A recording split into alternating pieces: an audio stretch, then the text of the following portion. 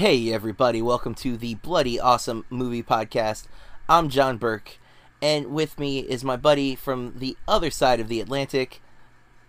Hey guys, it's Matt Hudson. From what I watched tonight, it's the Kingsman to John's very cool Statesman. How you doing, man? Pretty well, sir. How are you this day?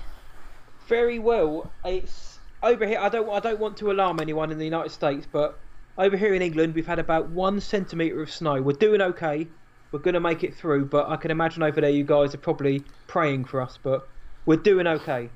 Well, I will say, over here in Florida, it is currently 76 degrees outside. Wow. It's been cold. Thank you for that. Yeah, it's been Florida cold, though, for the last couple of weeks. It's been in the... I think our coldest was like 40 on the dot or something like that. And it stayed cold for the day, because sometimes the morning will start at like 40 and it'll be 70 by the afternoon, but it was staying like below 70. So we were comfortably cold. Some people were really cold. Some people are a little more okay with it, but no snow in Florida. We did have a horrible rainy weekend last weekend, though. So, yeah. Take that in that case, yeah. Well, no, we've had it hasn't been great over here, but other than that, no, very well. I've been doing DIY today, a trip to IKEA, which is never ideal on a Saturday, and I've spent the day putting up a set of drawers or a bureau or a chest of drawers, as they may call it over there. But and now this is my chill out time. I'm here with my man JB, and I'm chilling out talking film. So now I'm happy. The important question, though, if you went to IKEA, did you get Swedish meatballs? I didn't, because I was in such a one-track mind just to get in and get out, because it was just packed. It's one of the biggest, if not the biggest, IKEA in England, the United Kingdom. I thought, it's a Saturday morning. Again, there's a slight bit of snow on the road, so people are rushing out to buy flat pack furniture for some reason, and it was just awful. And to get me in, get me out, get me home. Otherwise, I would have been all over those meatballs. Yeah, that's the only reason I even would go to IKEA for the most part. But yeah, I'm glad you get them over there as well, the meatballs. Yeah, we have our IKEA in Florida opened a couple of years ago, and it was crazy because you would think we got some kind of like new theme park at the amount of people who rushed to go to IKEA, most of whom were not there to buy anything, just wanted to see what it was about, including myself. I was not there. I had no intention of buying furniture. I think we did buy like some, like, it was not a painting, but like a framed photograph shadow box thing that my wife liked. But that, yeah, I don't think we've been back though, because it's far, and it's like you said, it's often pretty hectic and crazy. People love it, but yeah, they not do how have I want to spend my Saturdays. Yeah, me either. If my delightful partner is listening, I do apologise. It's not how I like to spend my Saturdays. Yeah, that was my wife and I went to dinner last night, and Nice. we're on our way home, and I'm like, okay, I have a couple hours, so I have to record the movie club episode for the week. And she's like, hey, can we stop at Walmart? And I was like, oh God, no, on a Friday night. And sure enough, it was a nightmare inside. And one of the worst things about a little bit of a cold weather spell in Florida is every store decides it's time to turn the heat on.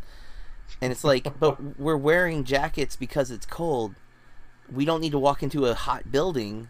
And so then it's uncomfortable shopping with a bunch of people. And I was ready to leave, but I couldn't say anything. I just had to nod and, yeah, we can go to that aisle too. Do as you're told. As a Brit, I like Walmart as a Brit, only because it's something novel about it. We don't have Walmarts over here. We have shops which are owned by Walmart, but we don't have Walmart. So the times I've been to the States, I love a good bit of Walmart, but I know all of the stories and the myths and the legends of Walmart. Yeah, it's I appreciate the shopping. Like, I don't have any. I get that it hurts small businesses, and I'm not happy about that. But I don't like protest shopping there. But I do hate crowded places, and I hate rude people. And for some reason, like, Walmart brings the rudeness out of people. So, yeah, and cinemas do as well at the minute, but that's another story for another show. Yes.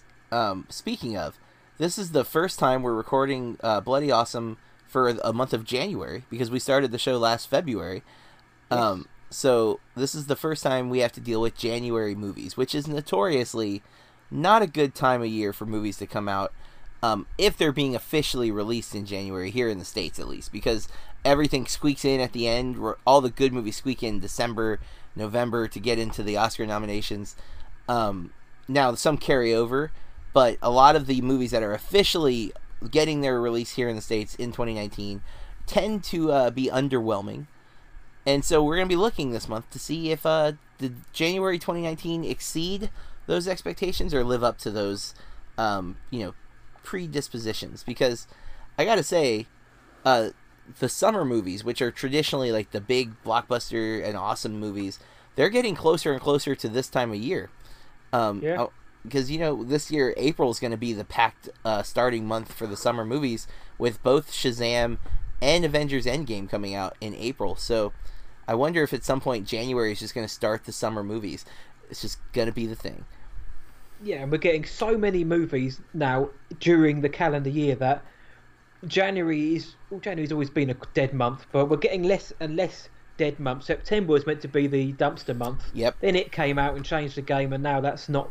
And now August, the end of summer is becoming another month where you just dump the films you don't want to, you think are gonna die. But then again, so is Netflix is also becoming that kind of place. But what I will say about January is, when I looked at it before we did the show and at the end of the last show we did, we looked ahead to this month, and I thought this could be a brilliant month. Some of the films have been going out. Surely this is going to be a fantastic January, and of course you'll find out in due course whether we not thought that or not. Yeah, and I think this might be a month where we disagree, not extremely, but I think I will be a little more positive on the month, but we'll see. That said, if you've never listened to Bloody Awesome Movie Podcast before, Matt and I pick the four big releases for the month just passed, and we review each one spoiler-free, so you have nothing to fear if you haven't seen these movies yet. But this is usually you'll have just enough time to catch these still in theaters before they find their way to home video, if you're listening right away when this comes out. And if not, if you're listening later, well, now they're probably out on video. You can rent them and check them out based on our either recommendations, or you can skip them because we tell you it's not worth your time. So once we get through the big four, we like to look at the other movies we watched from the month. Some officially released this month, and some we just were able to see for the first time, as far as the releases go, like, to us. Because Matt's, if you're not catching on to this with his accent, he's in the UK. I'm over here in the States, and our release dates fluctuate a little bit. Some things that came out back in November, for example, didn't get close enough to me to see until this month, but officially released for Matt this month. So we'll talk about some other stuff at the end of the episode, just quick, like, mini reviews. So Matt, you ready to get this thing started? Let's do it. The first movie we're going to be looking at was one of the first releases of 2019 in theaters, and it's a IMDb listed as a drama, mystery, sci-fi, although I would have said horror myself, but I guess maybe because it's PG-13, they're like, nah, who wants to see a PG-13 horror film? It's Escape Room, and be careful if you're looking this one up, because there is a 2017 version of this movie that is not the same, but this Escape Room is directed by Adam Robitel, stars Taylor Russell, Logan Miller, Jay Ellis, Tyler Labine, Deborah Ann Woll, Nick Dodani, and I think there's one more person who's worth mentioning, but I don't have their name in front of me, so I'm going to skip it for now. I was totally going to skip this movie. I had almost zero intention of seeing this, other than we picked it for the month, but a January horror film that's rated PG-13 did not seem appealing to me. Plus, the trailers made it look like a Saw wannabe. It's but set to a very trendy thing of the time, which right now, I don't know if they're big over there, but over here in the U.S., escape rooms are a very big trend right now. People love doing these. They pay insane amount of money to go and be locked in a room and then try to figure out how to get out of it.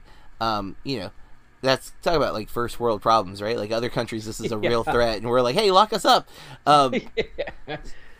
So, I've never done one. I had very little interest in this movie, but I think it was Sean, or Big Tuna, a friend of the show, said he was pleasantly surprised it did exactly what he wanted, and I gave it a chance. And for the most part, I'd say 3/4 of this movie, I had a blast. I was really impressed with the cast. I've been a Tyler Labine fan for a while. Tucker and Dale versus Evil, he's terrific. He was on a show called Reaper, I think, that I only caught a few episodes, but I really enjoyed him on that, unless I'm wrong and I'm getting him confused with somebody else. And so I liked him, and then I thought Deborah Ann Woll gave maybe one of her best performances that I've seen her in.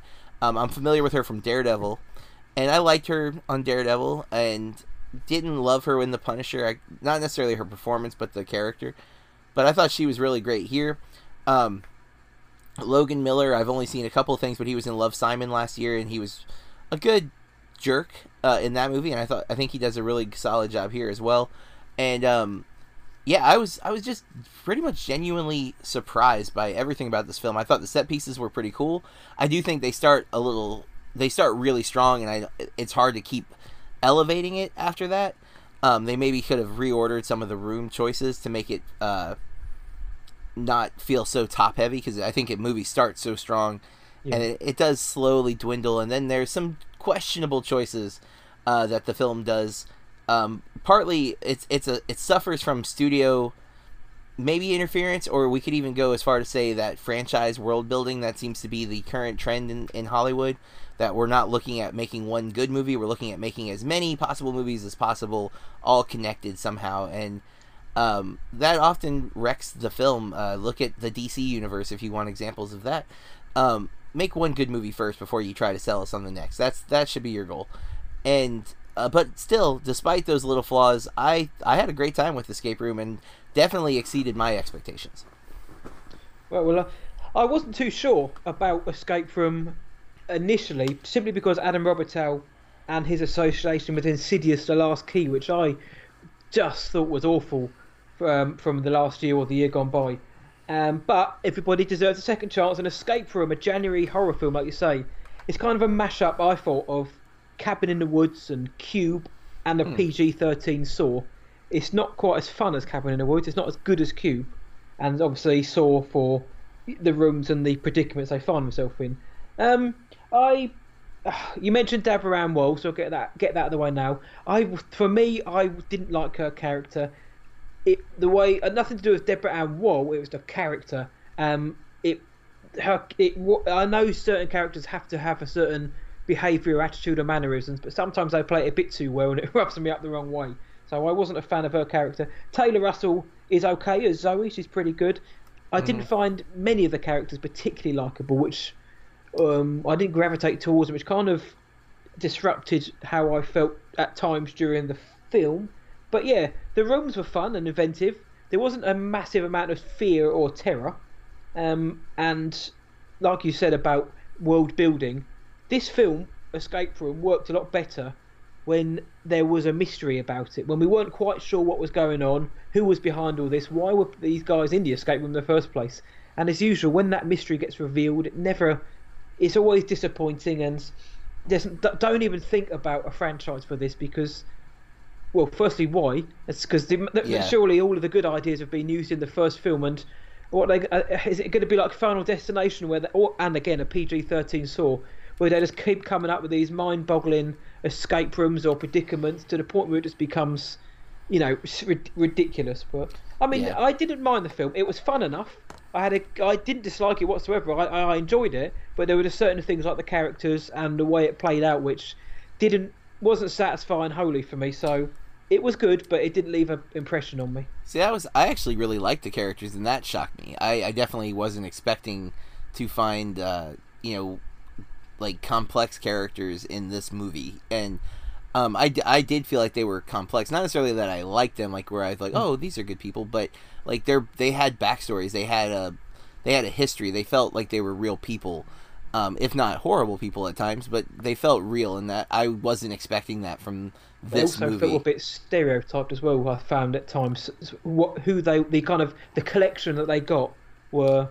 It's one of everything in terms of one of them was rich, one of them was a vet, one of them was like a down as like pothead. There was a teenager. It just kind of seemed a bit, just a bit. Some of them were a bit too cardboard for me, and I know that the film explains why certain people are picked and whatnot, but I guess narratively it just felt too a bit too generic. For me, I get that, and I do agree that they start that way, but I felt like they went past those stereotypes. But it's definitely that's a big factor if this movie will work. I think if you don't care about these people at all, there's no tension. I would say I genuinely was worried about them making it, and yeah, I really ended up liking the movie. Again, I do think it has some major faltering parts later, which I'm not going to spoil, of course, as promised. But it's a shame when they were. I was on board having a good time watching this movie, and then like there were choices towards the end where I just started rolling my eyes, like, no, why? Because again, I went in expecting just to pretty much do that the whole time, and when I found myself like enjoying the movie and then they wrecked it at the end, I was disappointed, but not enough to keep me from enjoying it, mind you. Like, it didn't ruin the whole experience, but I was disappointed that they couldn't stick the landing.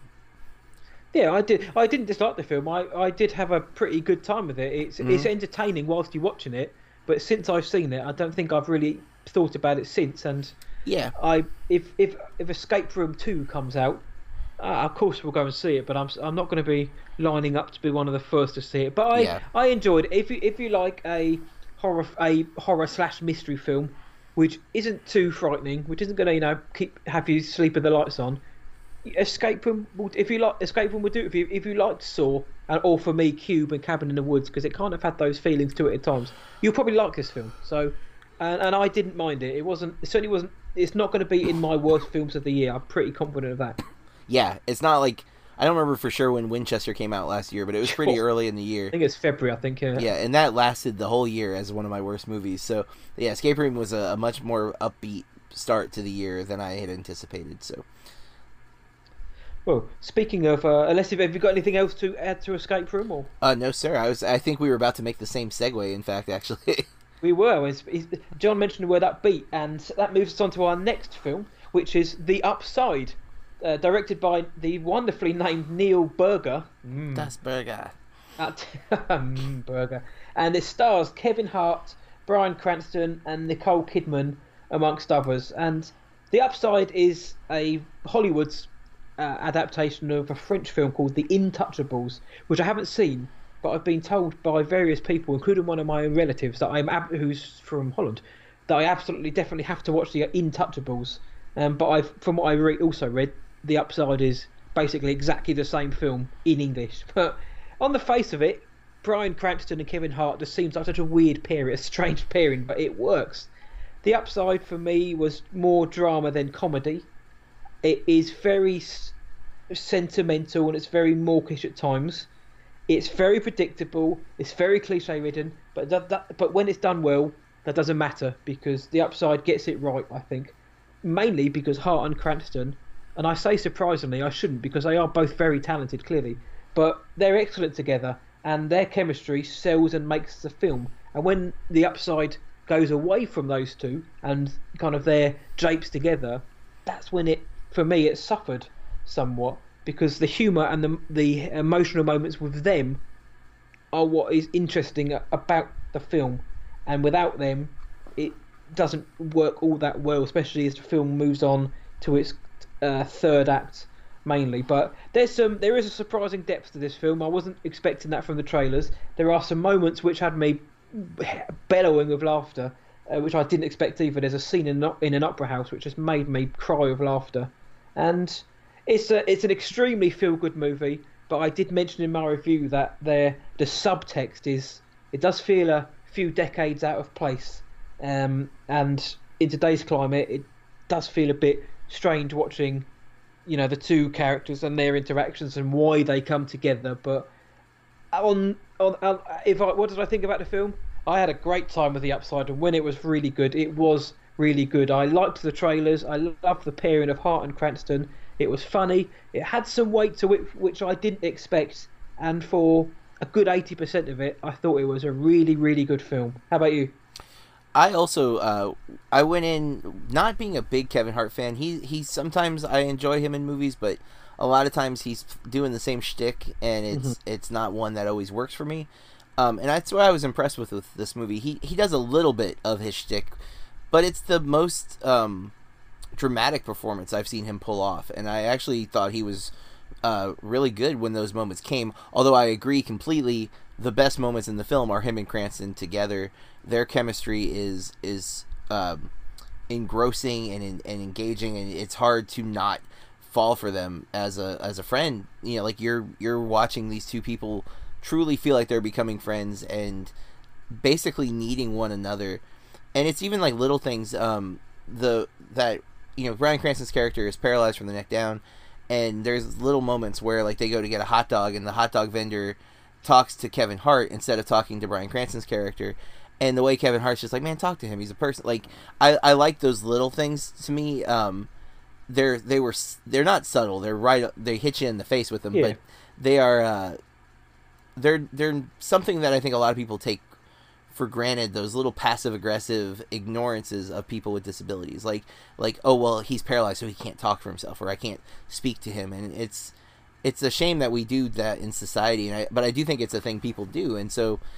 Even though it was a direct thing in the movie, I thought it was a kind of a good reminder. Like, people with disabilities are people first, and we should, you know, talk to them as people and not, you know, like act like they're lesser because they have, you know, lost an appendage or lost the ability to move or whatever. And in that way, this movie is uplifting in many, many ways. There's moments of sheer joy. There's appreciation of art.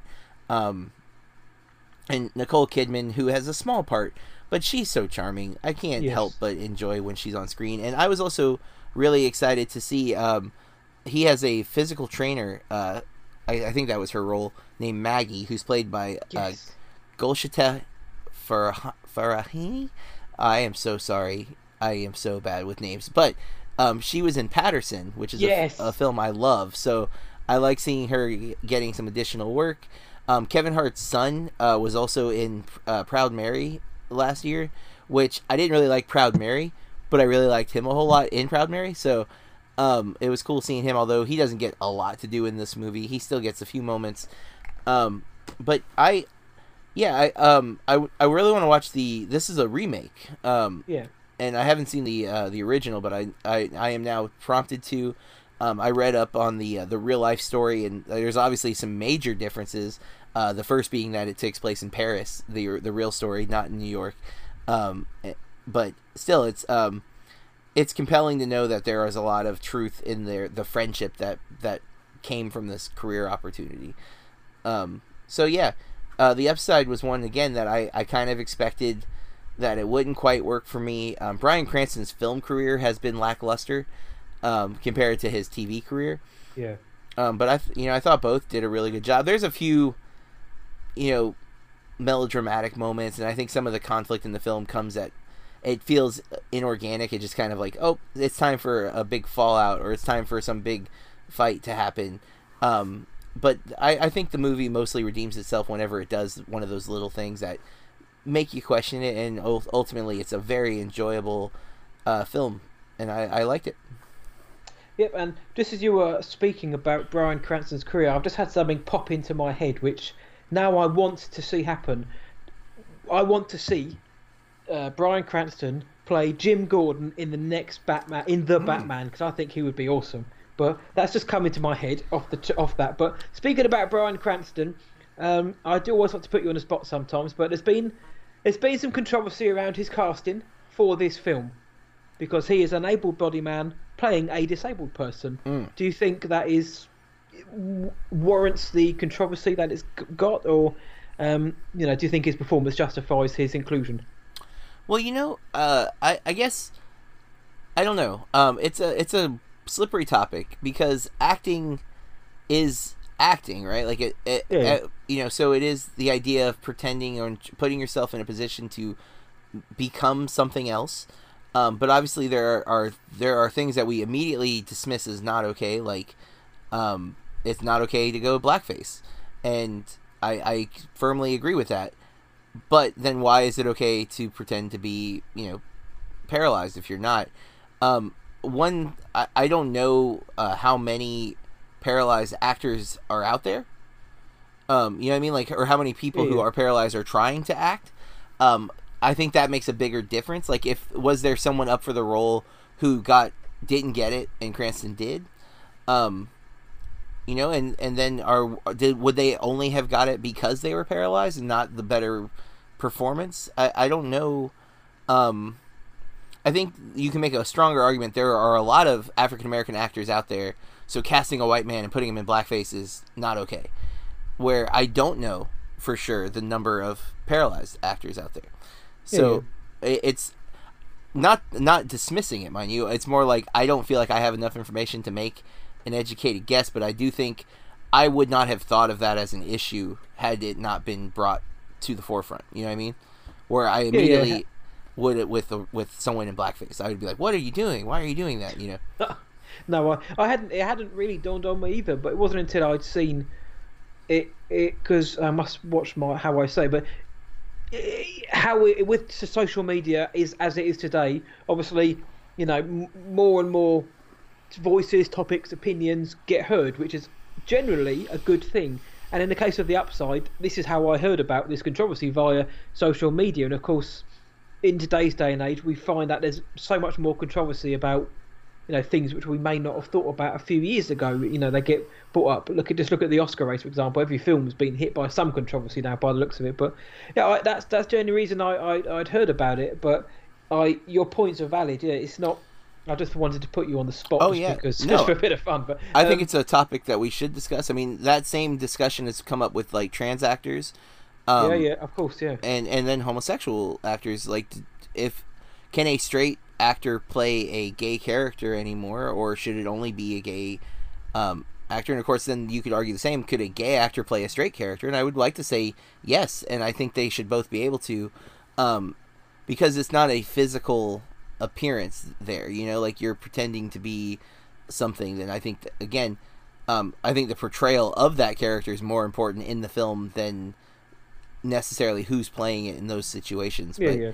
I don't know. It's a firm debate. I think the bigger issue is, are people being able to get work who are trying to do the work? And if you're taking someone else's job, then we have to start looking at it from that perspective. But if doors are being closed, then that's not cool at all. Yeah, of course. I did want to say this. I don't know if you know this or not, but there is an animated DC movie called Batman Year One back in I've heard, 2011, where Bryan Cranston was the voice of Jim Gordon. No way. Yeah, I was wondering if you knew that or not. So I did not know that, because I mentioned it when we spoke about Spider-Verse, but I've never been particularly big on the animated comic book movies. It's just not something I've ever gravitated towards, and I wasn't even going to go and watch Spider-Verse, which made it into my top 15 of last year. Yeah. So I'm not a massive. I don't know why, but I just don't really watch the animated ones. It was just the idea of Bryan Cranston with a moustache just sold Jim Gordon for me.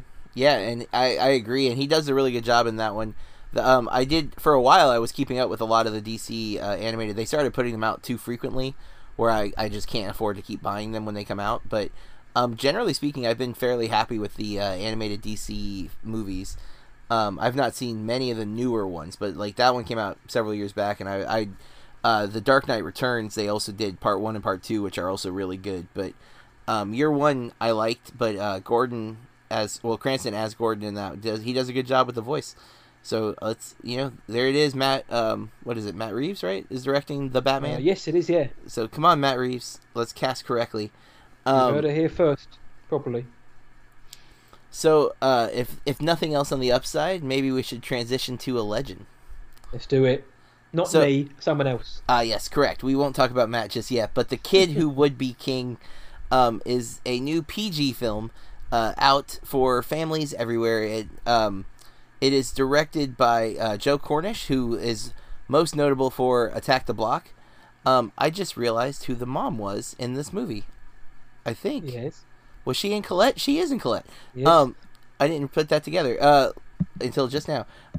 It stars Louis Ashbourne Circus, or Louise Ashbourne Circus, I guess is the right thing. Denise Gow, Dean Shamu. I'm not sure how to say that, to be honest. Which is apparently a trend with me. Angus Ermey, Patrick Stewart, Rebecca Ferguson. I'll throw in Tom Taylor and Rihanna Doris as well. It's a film where it takes the legend of King Arthur and reimagines it to a new story. It's its own story, and that's the first refreshing thing about this, because I think, like Robin Hood, King Arthur maybe has been used to death because it's in the public domain, and a lot of the more recent ones have not been very good. So Joe Cornish goes about making his own myth, where what if the Legend of Arthur was something a little more? The Excalibur Sword in the Stone story is brought to modern day in the UK, and we get a cool adventure story that very much feels Steve Spielbergian in a lot of ways. And I've heard a few different reviewers. I think Slash Filmcast compared this to The Goonies and those 80s action adventure films for kids. And I went in hopeful. I am a fan of Attack the Block. Edgar Wright actually is what prompted me to finally watch this, because he tweeted about this the other day, and I used that to get my daughter to come with me. Now, my daughter's 14, so she's just past the age this is targeting. But I would say this film is in the likes of Harry Potter, Percy Jackson, that kind of modern day, you're a normal kid, but you find out you're something more. We even see that kind of embody itself in The Last Jedi. And I love those stories because I think it gives everybody hope. It's that idea that you can come from nothing and become something great if you're willing to work hard and, not give up. And so there's a lot of charm in that. But I definitely want to spend most of my time talking about Angus Imrie, who plays the young Merlin, and his performance. Because, one, the spellcasting in this movie is such a bold choice to have Merlin do these weird hand gestures that almost look like a handshake that like two people might do, but if you were doing it by yourself, like you're clapping your hands, you're clicking, it could have not worked, and it works so well. I thought it was brilliant. I could imagine if I were a kid. In fact, I have to stop myself from trying to emulate it, but if I were a kid, I would have walked out of that theater like smacking my hands trying to cast spells, like in a heartbeat. So it's something very easy to replicate, which is something that I think would help stick in kids' minds. But Angus is so good, and he's done like nothing else. This is like his first real role, and his performance is so strong that he is sharing the character of Merlin with Patrick Stewart. And I'd much rather see him than Patrick Stewart. And that's not saying Patrick Stewart doesn't do well. Patrick Stewart's committed to this movie. Like, he didn't just phone in his small little bit of time. Like, when he's on screen, he's being Patrick Stewart. But Angus is so great. He's got so much charm. There's a lot of little jokes that are there. I love the little jab at fast food, which I won't say what it is to not spoil the joke when it lands, but there's a really funny jab at fast food that I thought was just great. I generally think all the kids are fine, but Angus is like a superstar to me. Like, he made this movie so much fun. I had such a blast with him, and my daughter and I both were like so pleasantly surprised. It's a fun movie. I don't think it's a perfect movie. There are definitely some flaws. It's definitely at least 15 minutes too long. Easily could have trimmed off a couple of choices that maybe would have made the movie flow a little better too. Rebecca Ferguson plays Morgana, the antagonist. I liked her for the most part, but there were some things with her that didn't quite work. It wasn't like she was present but not present, and there was this whole voice echoey thing I thought was a little too contrived. But overall, I had a real fun time with this movie. And before I turn it over to you, I also had a really cool experience at my screening that I feel like you might appreciate and share. So I go to my theater all the time, and Tuesdays are usually completely dead. And I went to see this on a Tuesday night, even though Tuesday's a half-price popcorn night. That works for me. So my daughter and I go to the movies, and before we go into our auditorium, I'm going to use the restroom because I don't want to go during the movie, right? So I walk into the restroom, and I'm surprised to find that the restroom is packed, that there are 8 older guys, like in their 60s, in the bathroom, right? And I'm like, okay, that's surprising because I saw nobody else until this moment, basically. And so I like, weave my way past them to get to the urinal, and I then hear them start talking, and I'm intrigued because one of them looks to the other one and goes, "Have you seen Stranger Things?" And so my first thought, and sorry, older people who listen to podcasts, was, wow, they know how to use Netflix. That's impressive.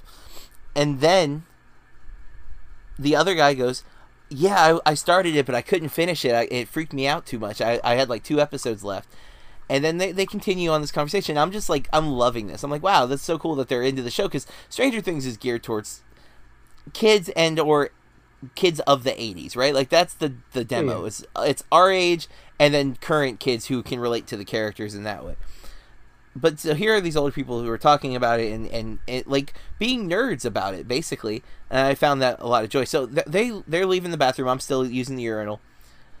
And now I'm thinking to myself, what movie are they going to see?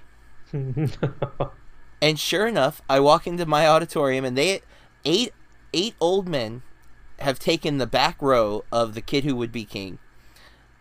And it's me and my daughter, and then another older couple who always sit in the front. I go to a lot of movies with them on accident. We just end up at the same screenings all the time. But so these 8 guys I've never seen before.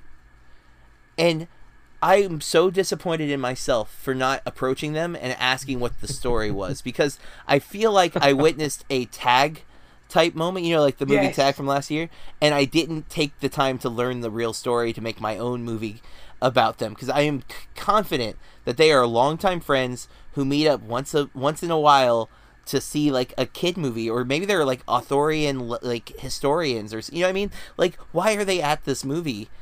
And like, I don't know. I've been fixated on it since I saw this movie. I love the movie, but I've also been like, dang it, why didn't I stop and talk to those people? Regret. Yeah. So I had to share that little anecdote. But yeah, that was my experience seeing the movie. They also enjoyed it. I heard them cracking up a few times. That only made me smile more, mind you, because it's like, I hope when I'm 65, I still have that type of... I hope I have a friend group, and I hope I still have that kind of enthusiasm for movies like this, because... I hope I don't ever turn jaded and bitter. I won't let that happen, John. Okay, well, I appreciate that. What I am pleased to say is I also have a toilet tale, but that's not for that's coming later. Not to do with me. I am healthy in the toilet. But what I'm also regret is that you didn't approach him, because we could have had a monthly podcast, like Tales from the Urinals. Yeah, where these guys could get together and just discuss, just film or random stories from their film going experiences. That could have been awesome. Yeah. But I'm glad that they went to see, because I saw The Kid Who Would Be King very recently, and my screening wasn't full. And what I will say before I go into this film is, it's a shame to see how the box office is doing for this film, because it's currently, I think it's made about 14 million worldwide. Yeah, and it was like a $60 million budget, I think. Yeah, and that's a shame, because like you say, the recent King Arthur films, including King Arthur: Legend of the Sword, which was horrible. This is a different take on the legend of King Arthur, and whilst John is more effusive in this praise than I am, I didn't mind this film. I thought it was okay. I'm all for directors like Joe Cornish taking an old tale and modernising it, but not making it gritty and silly. They brought back the childlike wonder that these fairy tales and myths and should give you. And I've seen so many people, John included as well, saying that this is the kind of film you would have loved when you were 10 years old, or you wanted to be in this kind of film, with a bunch of buddies, taking on the bad guys with your swords, and then going home for your tea in the evening, your dinner in the evening. I didn't mind this film. The kids didn't win me over for the most part. I did like Merlin. We've spoken about that. I agree. Merlin was cool. I wasn't immediately sold by him when I first saw him. I did think this guy's going to wind me up. But within seconds of seeing him, then he did the cool magic tricks and how he cast those spells. I was like, this is different. I like it. And then how how it plays out later on in the film, that worked. And I too agree that Angus Imrie was more watchable than Patrick Stewart, despite Patrick Stewart, not phoning in his performance whatsoever. It was a bit too long. I reckon, 20 minutes you could have trimmed off. Yeah. It got a bit bonkers by the end of it. I wasn't particularly keen on the score, actually. I really didn't think the score elevated the scenes that well. For a kids' film, was it? When I was watching it, I thought, oh, bloody hell, some of these scenes could be quite scary. Certainly when it came to Morgana and how she changed during the film, and some of the villains, I thought younger kids might be quite freaked out by that, but maybe I'm just a big wimp who would have been scared by it. But I don't know. Tintagel looked great. I said to John as well. I didn't realise when they mentioned it. I just thought, oh, Tintagel, Cornwall. I've been there. There's a shot where they're walking down the high street where the shops are. And I was like, I've walked down there. I've walked past that bakery. I've been there. I've been to this castle, and I didn't even realise. And it's lovely. One of the other things I would like to mention is the kid who would be king made my glorious island of England / United Kingdom look a bit boring. This is a great country. When I was watching it, I was thinking, God, bloody, it makes the country look quite dull, and it isn't a dull place. Some places are, but I thought it didn't sell United Kingdom all that well. But I did enjoy, like I mentioned, like the Harry Potter / kind of almost like the Star Wars kind of adventure, getting the gang together. You've got the ones who aren't necessarily on board, like the Han Solo types, but they come along anyway and cause a bit of trouble. But everybody bands together for the greater good. And again, they're kids, which makes it even more fun and charming. I had a good enough time with the film.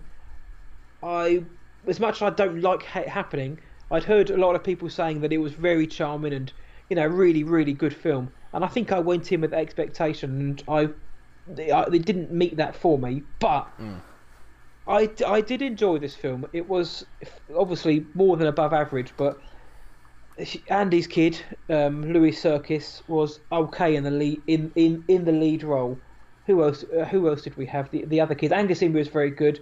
Dean Shamu was okay as the kind of comedic sidekick. Yeah. You know who he reminded me of? The guy from Spider-Man Homecoming? Yes, but also like Julian Dennison from Deadpool 2, and yes. And I was like, there are two better actors I think that we just need. No offense to Dean, this is one of his. I think all four of the kids, this is one of their first big roles, and I think they are fine. But they definitely have a little bit of woodenness to them at moments. Serkis is trying to be like the hero kid, but he's also trying to not be too much of the hero because he's supposed to be an underdog, and I don't know. It never feels like it's quite perfect. Again, I don't think it's bad. I see a weakness where it could have been a little more, sanded off and smoothed out a little more, and it would have, I think, elevated the movie to maybe that level that it needs to become iconic. I don't know if it's going to get there. I do think this will get a cult following once it's on DVD or whatever, but which is a shame because I don't want Cornish not to get another opportunity. And right now, financially, it looks like he's going to be, indie film for the next one because he's not making any money on this right now. Which is a shame, and it kind of, without meaning to sound patronising, because we've spoken about this before, but sometimes it comes with the territory having younger actors. At this age, it was Tom Taylor and Rihanna Doris as well. But the Philosopher's Stone, or the Sorcerer's Stone, as the United States call it, suffered massively from pretty bad child performances, and look how they've all gone on to do pretty good things. So I mean, even within that franchise, like that first movie, compared to like Azkaban, which is only 4 or 5 years later, leaps and bounds different performances from those three. Not that they're bad in the first one, but they feel like people reading lines in the Sorcerer's Stone, they don't feel like they're characters. But by the third movie, you believe that's Hermione and Ron and Harry. And so, if there were going to be a sequel here, which I also do want to give some credit here, and no spoiler, but they're not setting up a franchise with this. This could be a one-off movie, or it could be a franchise, but it's not trying to. It's Cornish set out to write this film, and I like that. It's this film is complete, even if not perfect. You don't get that, like you mentioned with Escape Room. So many people nowadays are looking forward, thinking we could, i.e. The Predator, we could make another film out of this. What they don't realise is, people need to want to see your film, and unfortunately for The Kid Who Would Be King currently, not enough people are going to see it. Now, it may get a spike, people may go to see it. It doesn't even look like it's going to break even and make bank, which is a shame, because whilst I wasn't overly sold on the film, I would want it to make its budget back and more, because Joe Cornish is a very talented director. I loved Attack the Block, and obviously getting John Boyega, and then look where he's gone on to become. But should a film be merited by its box office? We've mentioned before, no, never. And The Kid Who Would Be King, again, like broken record. Whilst I wasn't blown away by it, is better than its current box office standing. So, Yeah. if you are listening and you haven't seen it, do go and check it out because it's well worth a watch. In Hollywood, if you are looking to do another British punk movie, I feel like Angus Emery would fit so perfectly into that role. I don't know what it is about his performance as Merlin, but I can just see him in a British punk movie, kind of like what was the How to Talk to Girls at Parties from last year, I just watched 24 Hour Party People. I could totally see Angus Emery in one of those type of roles, and Edgar Wright. If we're getting anything British from you, cast this kid. He's so great. I'd like to see Edgar Wright do a British punk film. Dude, are you? Oh my god! I just want to see his next movie. I don't care what it is.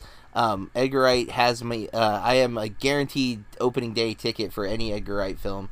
I don't mean to gush, but he is my favorite working director right now.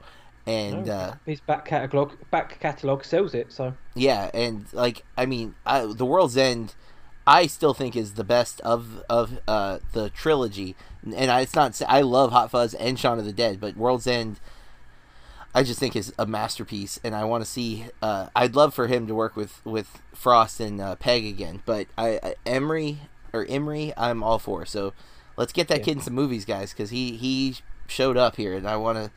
I want to see what he does in something else. Is it a fluke? Does he have to be Merlin, or can he be something more? Could he be the kid who could be king? Yes, exactly. Of his career. As in Elvis, right? So let's get Angus Emery. No, I don't want an Elvis biopic, please. Let's not. Yeah, let's leave that. If anyone's listening, by the way, How to Talk to Girls at Parties was an abomination to film. I don't know if John saw it or liked it, but God, when he mentioned it, my skin prickled at the thought of it. It's funny. One, I'm a real big fan of Hedwig and the Angry Inch. Excuse me. And same director or writer, I can't remember. I think he directed both. And he's also in Hedwig. He is Hedwig, but he's not in How to Talk to Girls at Parties. But Big Tuna recommended that movie to me. He really, really liked it.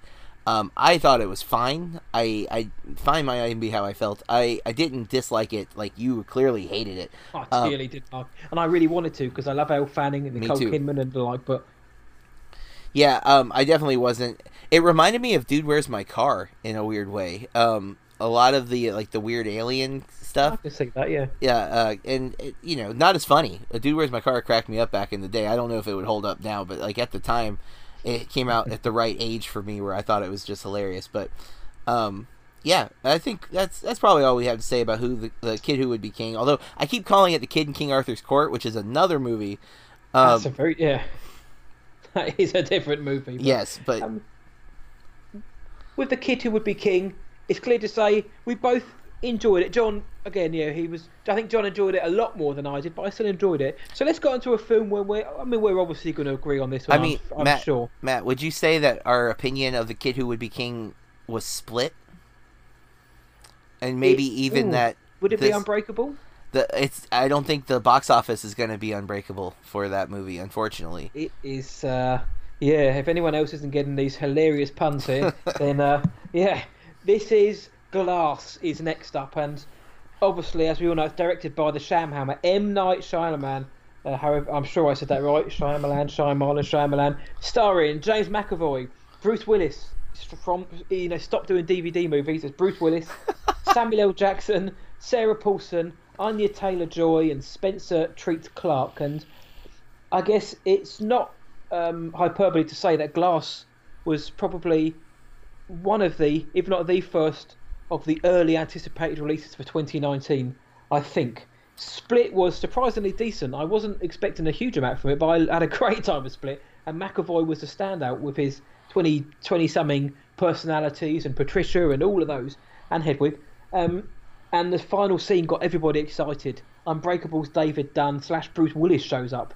What I would say on that note is, if you haven't seen Glass, do watch Unbreakable beforehand, because it does add a few extra layers to the film. But in Glass, McAvoy's character, the Beast / Kevin Wendell Crumb, is pitted against David Dunn. Sam Jackson's Mr. Glass joins the fray, and Sarah Paulson plays a shifty doctor whose task it is to convince them that their powers are just in their head.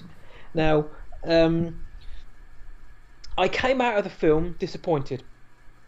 Now this is not The Happening. This isn't a awful movie, but I was disappointed when I came out of Glass, and it almost makes me feel sad to say it. But there are some very, very good moments in this film. The first hour of the film, I'd say, is actually really good, and it's got a really strong opening to the film. But overall, it fell apart for me towards once things started to move quicker and quicker. That's when it stopped working, and Shyamalan's gimmick of having like a big twist, and that's not a spoiler because everybody knows he has one. To me, it interferes with his storytelling because things kind of just move along and happen just so we can get to that bit at the end, which we all know is happening, and it kind of seems like he's more interested in that now. And there was a lack of energy and momentum for me in this film. And I mentioned Bruce Willis. I really felt sorry for Bruce Willis because Shyamalan probably told him, "Look, come on, please try in this film." And he just phoned it in. And this is Bruce Willis. This guy was the first name on the poster. He was the box office draw of the 90s almost. He just doesn't seem interested. And Sam Jackson's having a great time. McAvoy is the MVP here. He's so good as this character and how he turns on all of these different personalities. Anya Taylor-Joy is unforgivably shafted in this film, and I love that woman in every way imaginable. But yeah, Sarah Paulson steals the show in that sense. She's very good. Yeah. But it looked good visually. It sounded good. It had a good score, but expectation got the better of me here. And when I was watching it, I just wasn't particularly entertained or excited or drawn in, and I did not really care much for the ending, which again almost breaks my heart to say because I really enjoyed Unbreakable. I thought Split was great, and in this kind of strange comic book experiment trilogy that nobody ever thought was going to happen, it's the ending. They couldn't stick the landing for me, and that's the biggest shame of it all because everybody wants comic book films or comic book inspired films, superhero inspired films, which feel fresh, which feel different, which don't follow the same formula. And Shyamalan's giving us this, but for me, this final one just didn't work. It was too on the nose at times, and that's for me my thoughts. Now I believe John may be slightly different to how I feel. I am, and I'm going to preface mine. I have followed Shyamalan's career with almost like watching a car accident. Maybe it's more like watching a terrific athlete who is doing the best that they've ever possibly been right from the get-go. Like they come out and everyone's like, oh my god, who is this person? How did we not know who they were? Like Tiger Woods. Yeah, and then in fact, yes, in a lot of ways, because there's that big part where you start going, well, maybe he started too good, and you slowly watch the decline, and then the decline gets faster, and then it's a train wreck, which is an appropriate metaphor here, and you're watching it, you're like, I shouldn't be looking at this. This is horrible. Why am I staring? And that's, it's like Sixth Sense is so good. And to me, Unbreakable takes it to the next level. Unbreakable is one of my favorite films. It's in my top 50. I absolutely love that movie. I love Bruce Willis in it. I love Sam Jackson in it. And I love the kid, who I think is amazing that they got him back for Glass. Spencer Treat Clark. And Robin Wright in Unbreakable, who they couldn't get for Glass. So they killed her off. That's not a spoiler because it's literally a wasted scene in the movie, one that could have been cut out because it goes nowhere. You know what I'm talking about when it's a flashback. You can't. Yeah, it's meant to be. You're meant to believe it's real when it's here. Yeah, it's literally just like a waste of our time in the end because it does not pay off in any meaningful way. But I loved Unbreakable, and then I'm one of the few who didn't really love Signs. I actually have a lot of problems with Signs, specifically the swing away garbage. But I like The Village more than most. I actually found the twist in The Village, which a lot of people hated, I was captivated by, because I had been duped, and I that doesn't happen to me too often, where I'm completely 100% thrown off when it happens. Yeah. And then I have not given Lady in the Water 100% fair shake, because I watched it at like a Thanksgiving dinner with a bunch of people in the house, and it definitely didn't get all of my attention. But yeah, that's why I've not given it my full attention. I wasn't impressed with what I did see, and I've heard nothing really great about it. And then it gets exponentially worse, right? I mean, we get into you get The Last Airbender, which might be one of the worst movies period ever, and I was a fan of Avatar: The Last Airbender, the cartoon series, so I was even more disappointed than most people. And then you get After Earth, which is so bad. And so I think After Earth, we were all thinking Shyamalan was done, that we were never going to see him again, that his career was over. And I did leave The Happening off because, what? No. It is bad. Yeah, The Happening, so bad. Although The Happening, possibly a prequel to Bird Box, just throwing that out there. But we get The Visit. And The Visit, while I don't love, mainly because I can't stand the kid rapping in the stupid movie, both of the actors in The Visit are in Better Watch Out, which is a great Christmas horror film. But The Visit was surprising, and it ended up being a Shyamalan-esque twist, but I liked it. And then we got Split, what I did not see coming in so many ways, but McAvoy and Anya Taylor-Joy in that movie are so terrific. Yeah. And McAvoy, who I'm going to spend a little more time with, but his performance in Split is fantastic, but all of the personalities the changing happens off screen. So he comes on screen as a new personality, I think almost completely throughout Split, which is not true in Glass. He changes in frame. Like, we're watching him and you see in his eyes the character transition, and it is a phenomenal performance that is not going to get any love from awards, and it's a shame because, my God, whether you agree with like the depiction of mental health, which has been a big debate with both Split and Glass, because Shyamalan did pick a real disorder and is not representing the real disorder at all how it actually is. So like, why not make up a disorder then, so that it's not going to anger people who actually have it or who are in the scientific community? So that's a debatable thing, but that's not McAvoy's decision.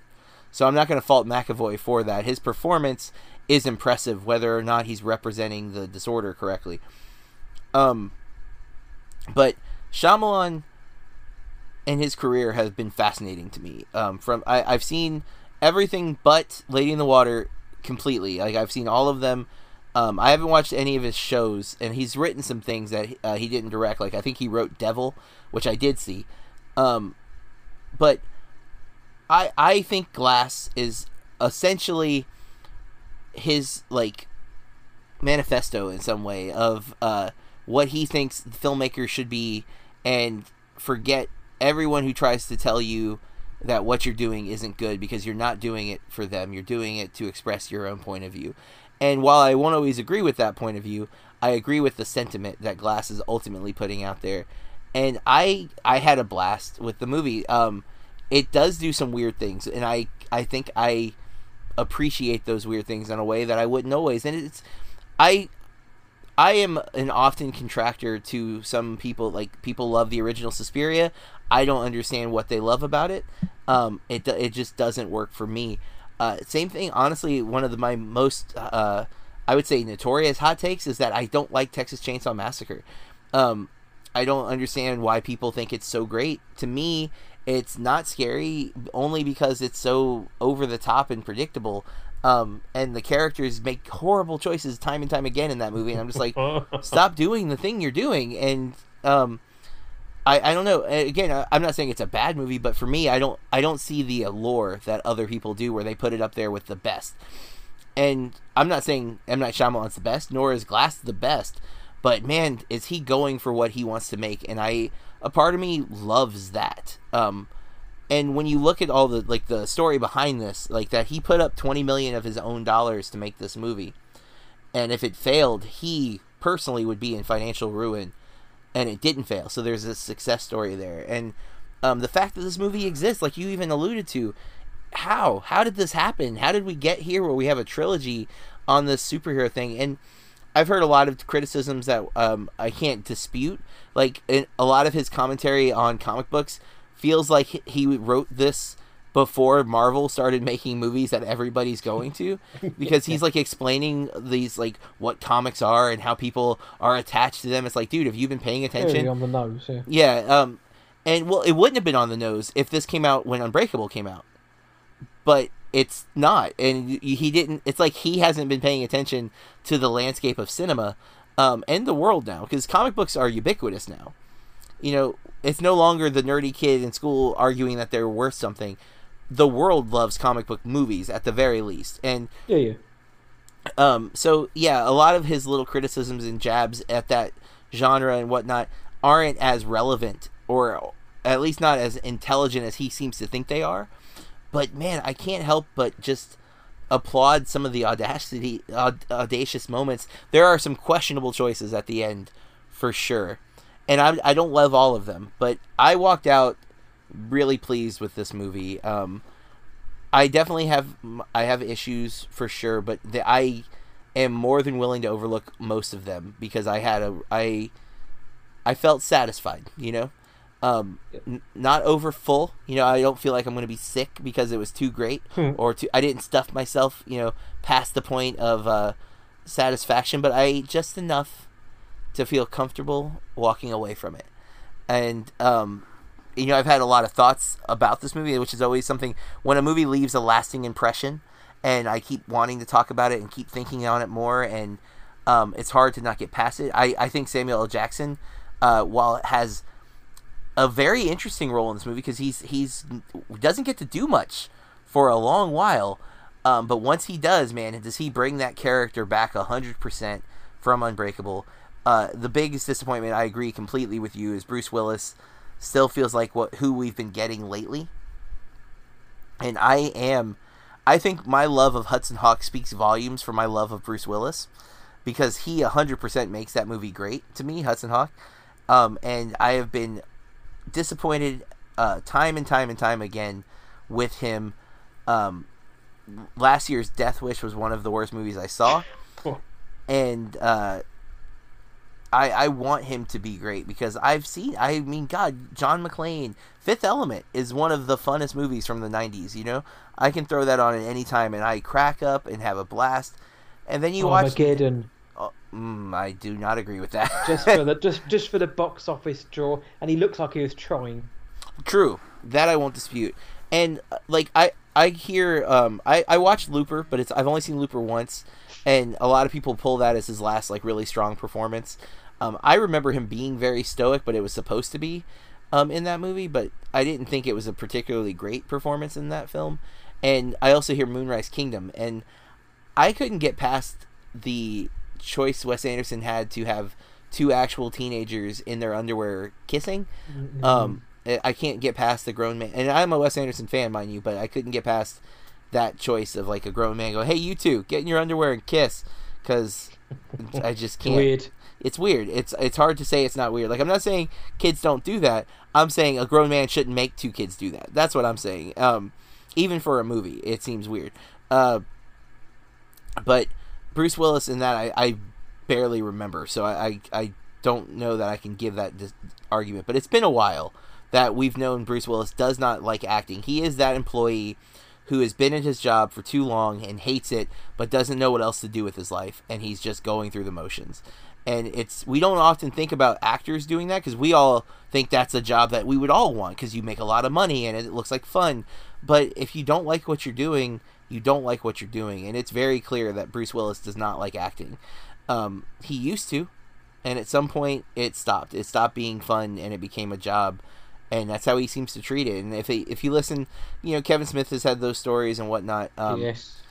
I don't know if that's just maybe how he treated Kevin Smith, or if Kevin Smith was wrong and that's, you know, he's got the voice that Willis doesn't have, because Smith is willing to talk about it. And I've never heard Bruce Willis talk about Kevin Smith, but I sure have heard Kevin Smith talk about Bruce Willis. So, you know, I don't want to just take Kevin Smith's side and say that's truth, but what Kevin Smith argues seems to be evident in the films of Bruce Willis, and it's a shame, because I was hoping with M. Night Shyamalan he would go 100%. And he doesn't necessarily do anything bad here, but I also feel like Shyamalan was, like, maybe aware that he wasn't 100% in, and wrote the character kind of to the side. Like, he's there, he's present. He's at arm's length. Yeah, but it's like you're here just because I need you to be here.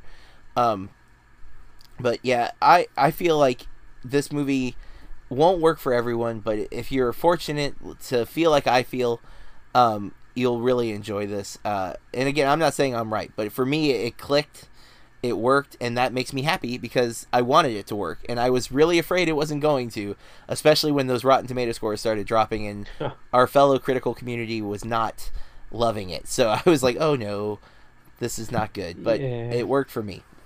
Well, that's what I love about film as well, because it may as well have been the same time myself and JB walked out of the theatre on opposite sides of the Atlantic.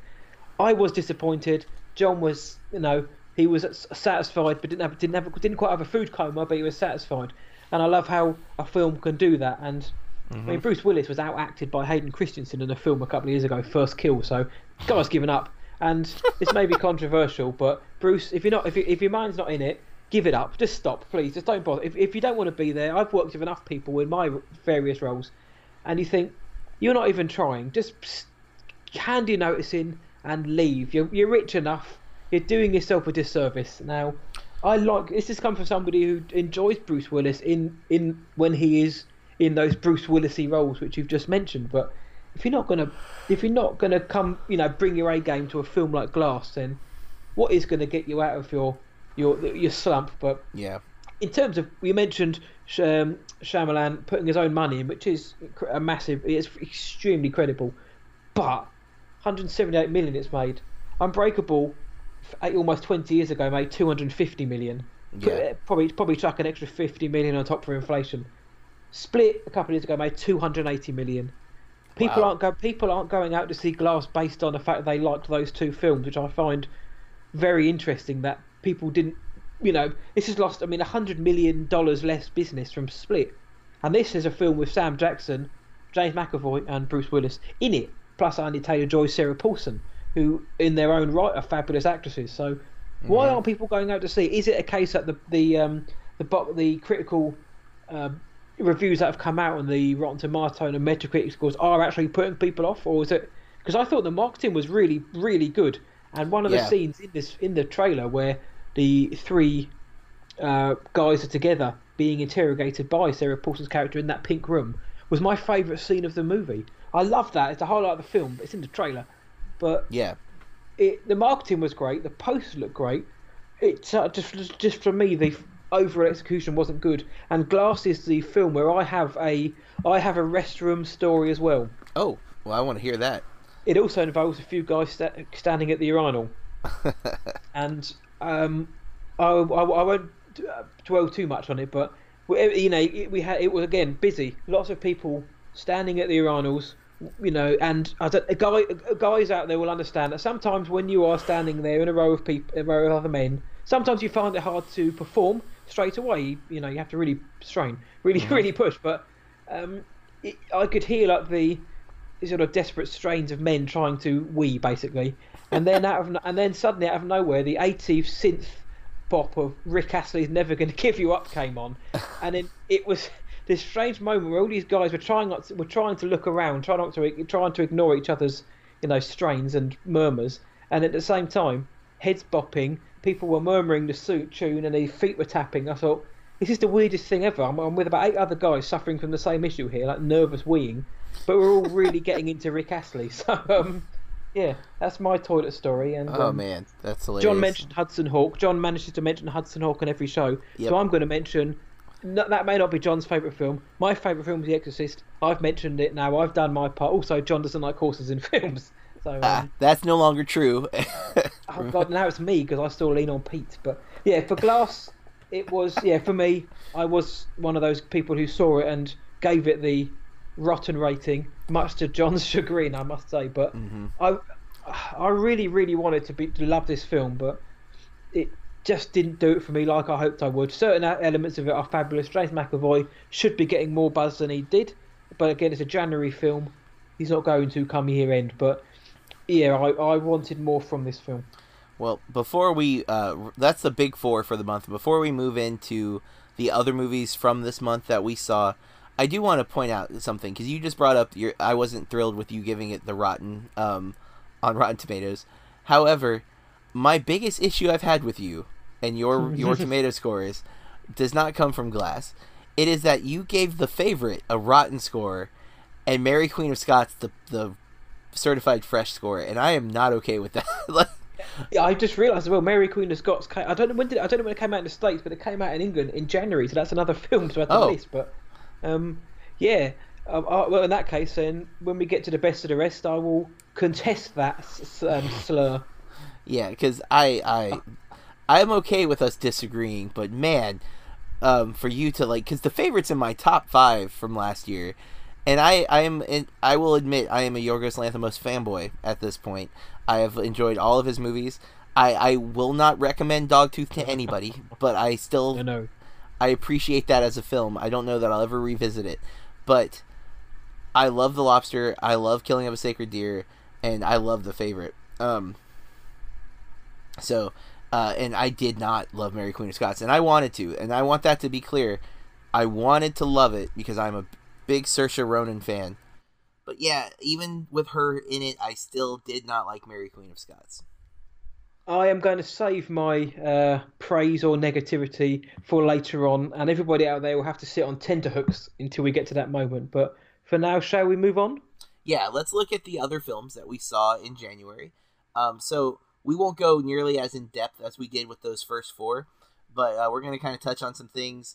The first one is Green Book, which for us, it came out way back, I think in November in the States, but it was not close enough for me to be able to see it. So I've been waiting. Yeah, it came out November 16th here in the U.S., and it's directed by Peter Farrelly and stars Viggo Mortensen, Mahershala Ali, and Linda Cardellini. And it's a movie that did really well at the Golden Globes. I think Mahershala got Best Supporting, if I'm not mistaken. Yeah, he did. And then Best was it Best Comedy that won, or did it win? Yeah, it was Best Comedy. Was it comedy / drama or something, wasn't it? Or musical. Comedy / musical, because Bohemian and A Star Is Born both went for the drama category instead of the musical, which makes no sense. Me either. I was going to say for you. I also agree, but I went into Green Book kind of nervous because there is a lot of criticism about this film. One, it's basically depicting a white guy learning not to be racist and at the same time teaching a black man how to quote unquote be a black man, and that is inherently not okay. And so and there's been talk about the Dr. Shirley estate criticizing some of the script elements of this film. The film was written, or at least co-written, by the son of Tony Lip, who Viggo Mortensen is playing. So there's controversy there. And I didn't want to love this movie, and I totally loved this movie. It was a lot of fun. I could not help but be charmed by Viggo Mortensen and Mahershala Ali, and Linda Cardellini, even though she's got a small role. There's a quiet charm about her that I really liked a whole lot in the film.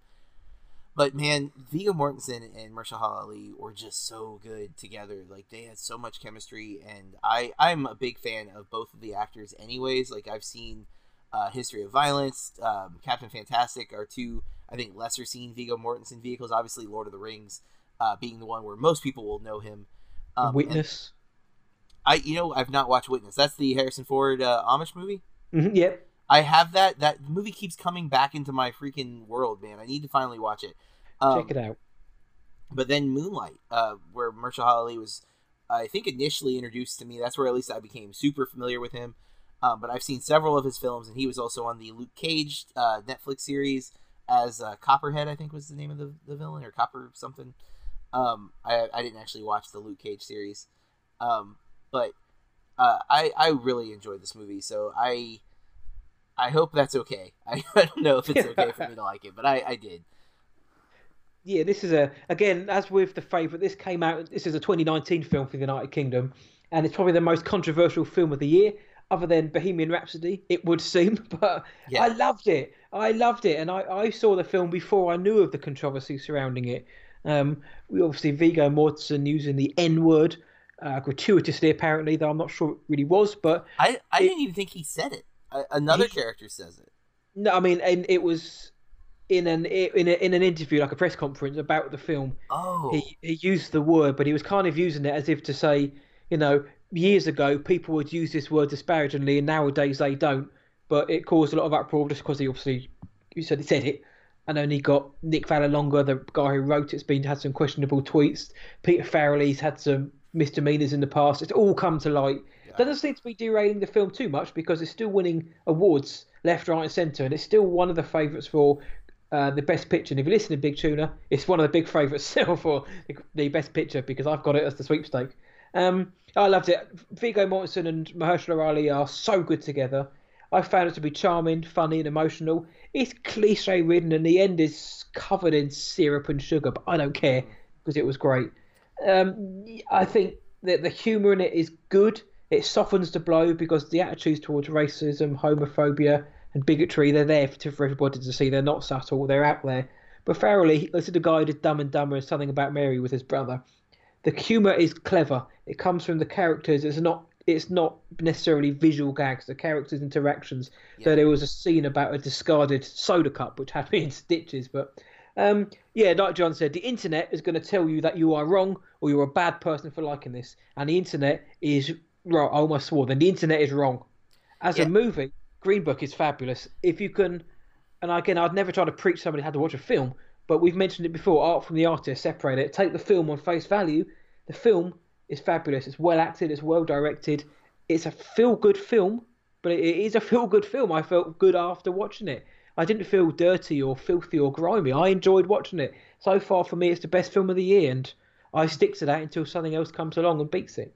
Yeah, it's one that I will get to own as part of our Regal Cinemas Watch 4. It was, if you saw Green Book, Boy Erased, On the Basis of Sex, and Mary Queen of Scots, you get all 4 digital. Nice. And of the 4, Green Book is by far my favorite. I thought Boy Erased was the second best, and then On the Basis of Sex, and then far, I will likely never rewatch Mary Queen of Scots, but I will own it. So, so you may watch it, you never know. Who knows, right? Maybe double bill with a favorite. Maybe I'll get intrigued by it or something. But what's the next movie, Matt? The next film is a film which I put on. I recently released a most anticipated / intriguing films of the year podcast episode.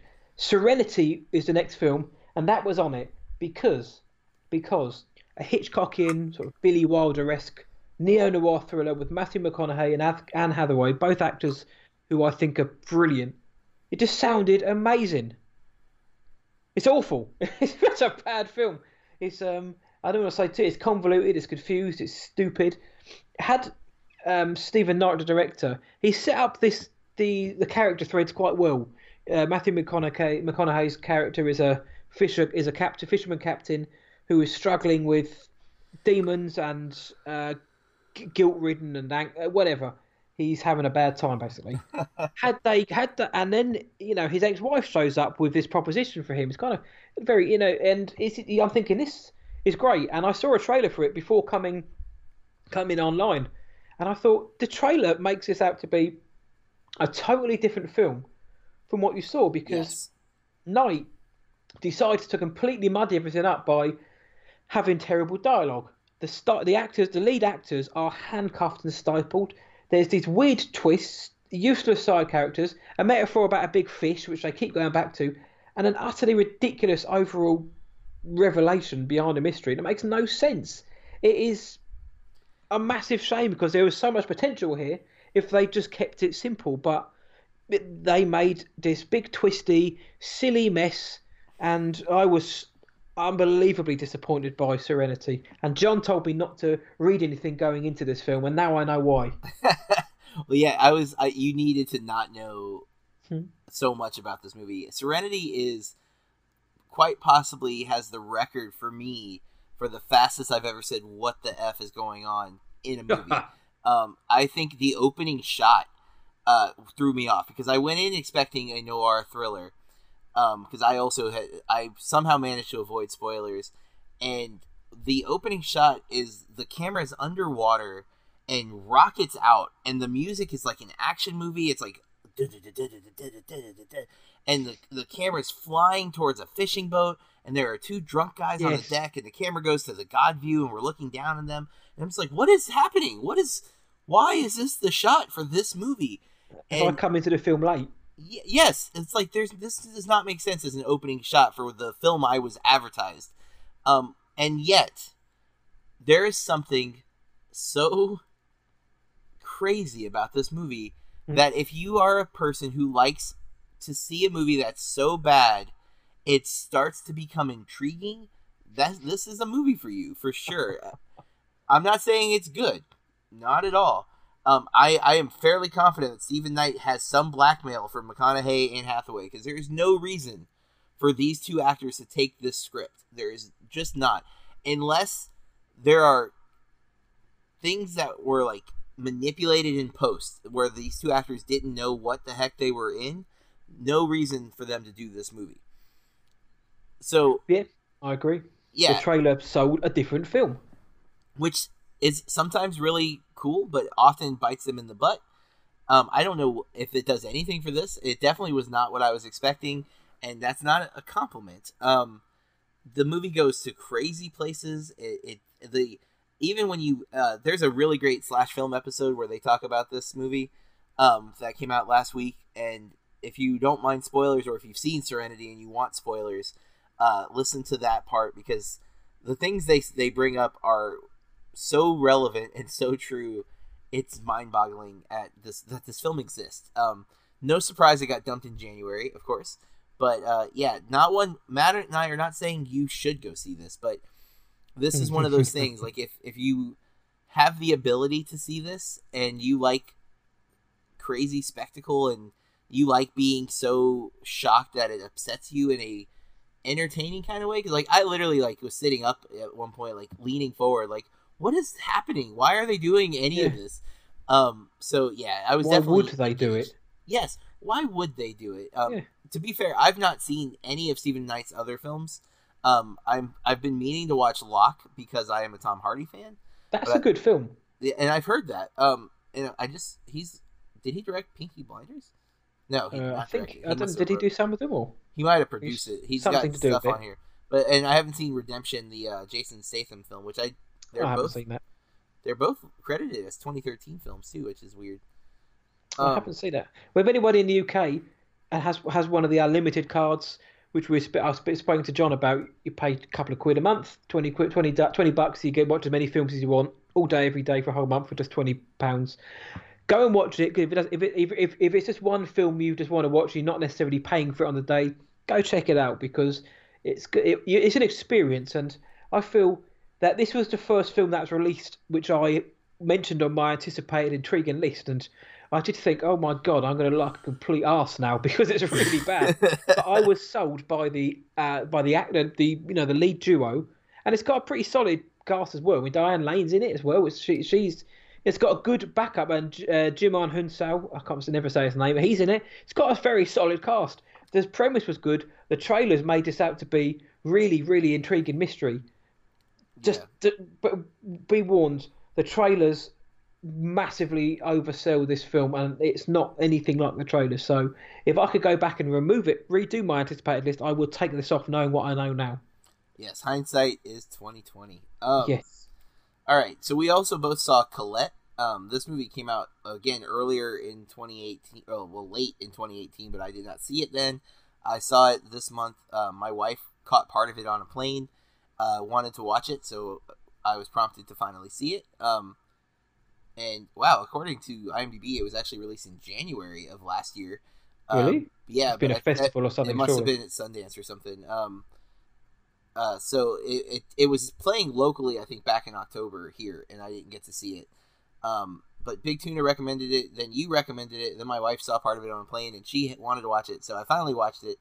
And I found it to be really intriguing. It stars Keira Knightley, Dominic West, and I mentioned her name earlier, but I'm not going to remember it. Denise Gough. That's it. There's some other people in there, but I think those are the big three. Really, it's Keira Knightley's movie. Directed by Wash Westmoreland. That's like three separate words just pieced together there. It's a made-up name. Yeah, I'm not always a Keira Knightley fan. I've actually missed a lot of her films because I'm not a big fan of period pieces. So like, I didn't watch her Sense and Sensibility. I think she's in, or one of the Yeah, Pride and those Prejudice. Jane Austen films. Yeah. Yeah, I don't do well with those, so I don't go to those. And this movie kind of had that vibe in the poster trailer for me, so I was kind of skipping it. It's definitely not that. It is that, and it's not that. There's some really good cinematography in this film that I was impressed by. I definitely like the performances, and Dominic West keeps winning me over. The more I see him in, the more I like him. So yeah, this movie's entertaining, and I liked it. Yep, agreed. Keira Knightley, I think she's superb in this film. In fact, I think she sometimes doesn't get enough credit. I don't think, but she is brilliant. Yeah, Dominic West is charming. He's sinister, and he's really sleazy, but in such a well acted way. The two of them are really good together. Denise Gough is excellent. She's a cross dressing aristocrat. Back in those days when that was, we don't do that. And this film just goes to show how far women's rights and LGBTQ rights have come. We've still got a long way to go, but this film shows that we have made progress along the way. But it's good. There's some good humour in it. It's never too predictable. It's a story about a very prized author from France. And it's not a caricature story. It's not overly dramatised. It doesn't give you this big, flashy, over the top ending. It's just a really good kind of like pseudo faux biopic type film. It's really good. Some of the writing's pretty good, except for one bit, which a couple of bits sounded really odd. Dominic West's character's called Willie, and at one point he says to Colette, "Put your hand in my pocket. There's something in there." And she says, "Willie?" And I thought, I shouldn't be laughing at this, but I'm going to sit here and chuckle at this, this is me. That's what you get with me. But I did think, surely you cut that bit out. Come on, but yes, it looked great. It is a period piece, which is better than The Favourite. Oh, sorry. It's a good film. I too was kind of thinking it was going to be a bit dawdling, a bit because the trailers didn't really sell it that well, I don't think. But no, Colette. I was gonna say, if you doubt us with it not being too tawdry, there's a fart joke in this movie.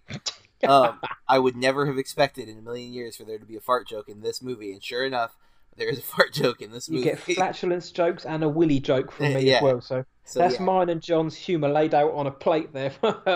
This is a film which is far better than I thought it was going to be, and if you get a chance to check it out, do so, because it's well worth a watch.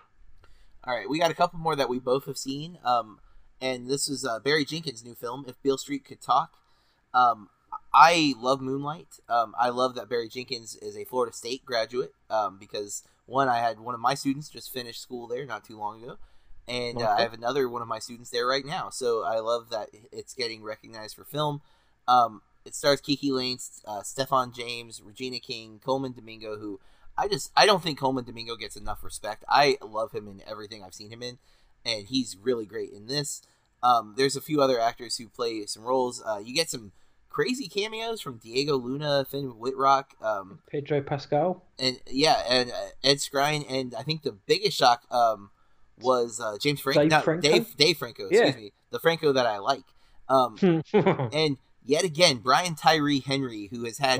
He's a hot streak, man. Arguably the best year of 2018. I mean, everything he's been in, one, has been great, but two, he has been terrific up against huge actors like Viola Davis. That dude, stands toe-to-toe with Viola Davis. Can you, few people, I think, can do that. Can be in the same room as her and me think of both of them and not just her.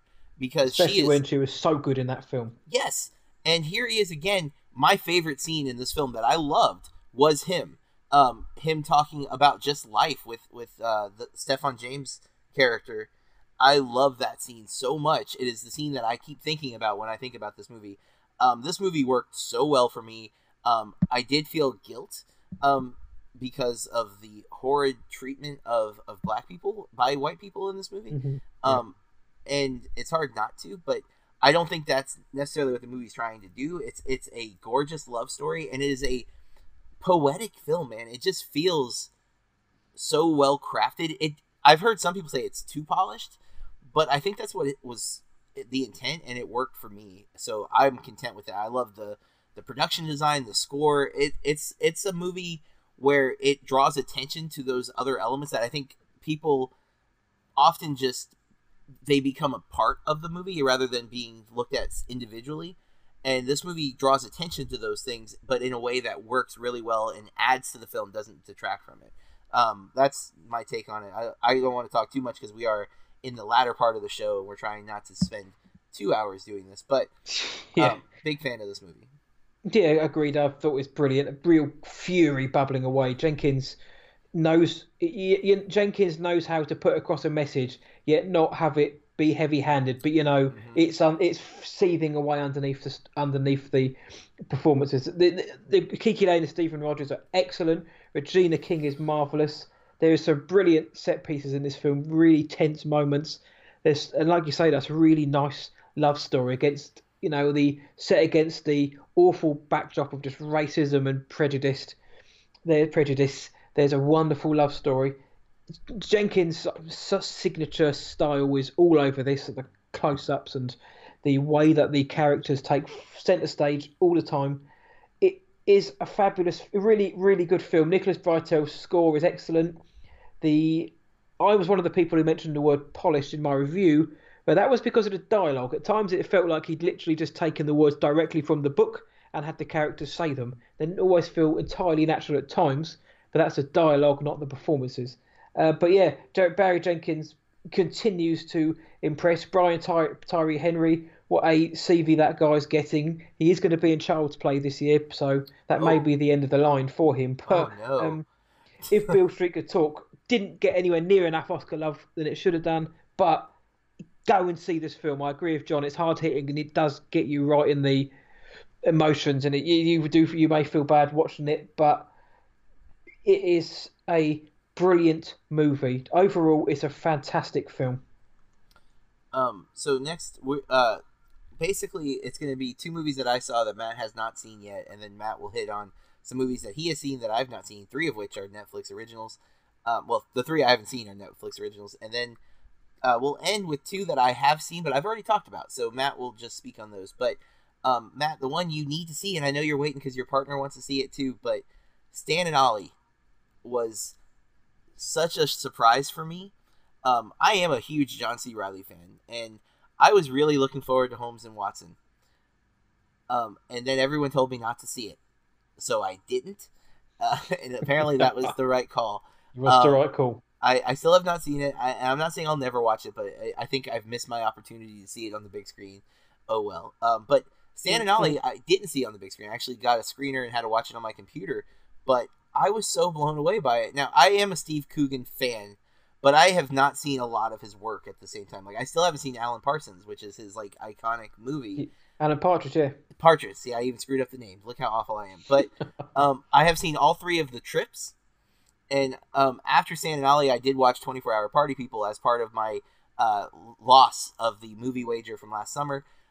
So I've seen a few more Coogan films since then. But Stan and Ollie is so charming and so terrific and such a love letter to the silent film actors, silent film and talkie film from back in the day. It's absolutely endearing. It's fun. It's there's these little moments at the end with Coogan and Reilly, and both give tremendous performances. And Coogan, his eyes sell the character so much, which if you ever watch The Silence with Laurel and Hardy, the eyes are huge. They convey so much emotion and so much meaning, especially when there's no dialogue, that Coogan nails that. And yet the film does this interesting thing where we see them recreating scenes from the movies, from their movies, but they also integrate some of the bits into their real life, and it's just terrific. I don't think enough people are going to see this, and it's a shame because these 2 actors are clearly fans of the originals, and man, it's just great. I'm actually, the more I've thought on it since seeing it, the more charmed I am by it. It's just a good, loving kind of film that I think film people especially will appreciate. On the basis of sex, on the other hand, the film about Ruth Bader Ginsburg, if you really want to know anything about Ruth Bader Ginsburg, I recommend the documentary RBG instead. Both are very much in love with her. Neither are trying to like really criticize her in any way, which I'm not saying she deserves criticism. But if you're looking for like an unbiased account, these are not those movies. Both are very much supporters of her. And to be honest, it's hard not to be because she's done some amazing things. And I am having a daughter. I'm very glad that she's fought for equality and got things in the position that they're currently in. That said, On the Basis of Sex is not a bad movie, but it's very mediocre. There's a lot of melodrama type performance stuff in it that's easy to roll your eyes at. I also feel like the biggest flaw is it's a movie about like equal rights, and they really make her not have agency. If Martin Ginsburg is not there, it makes Ruth Bader Ginsburg seem like she couldn't have done any of the things she's done, and that is not the way I felt with the documentary at all. And that's not to insult Felicity Jones, who I think does a terrific job in the movie and is very charming. Armie Hammer continues to always just charm everybody in the audience. It's hard not to love that man. But there's some over like villainous type things that they throw into this film for no reason. I've been a big supporter of Jack Reynor, especially after Sing Street. He has no place in this movie. I think he's kind of phoning it in, and it's a shame. If you are a fan of Bad Times at El Royale, Callie Spaney, she shows up here as Ruth Bader Ginsburg's daughter and does a really good job in the role, I think, as well. Overall, it's not a bad movie by any means, but it's definitely, forgettable and skippable. If you don't get to see a lot of films, this wouldn't be one to rush out to, unless you are, again, a big fan of Ruth Bader Ginsburg and you just want more reasons to love her. But yeah, those are the two that I saw that Matt didn't. Matt, I know you're wanting to see Stan and Ollie. I don't know what your feelings are for Basis of Sex, but looking forward to Stan and Ollie. My partner, she's a massive Coogan fan, as am I. He's like an English treasure. So I'm looking forward to seeing it. However, we haven't had a chance to be able to see it yet because looking for someone to look after the small one is always harder than it should be. So looking forward to it. On the Basis of Sex comes out sometime this month. So in the next show, I'll probably give a quick 30 seconds on that. But I'm a big fan of Felicity Jones, so I'm hoping to enjoy it.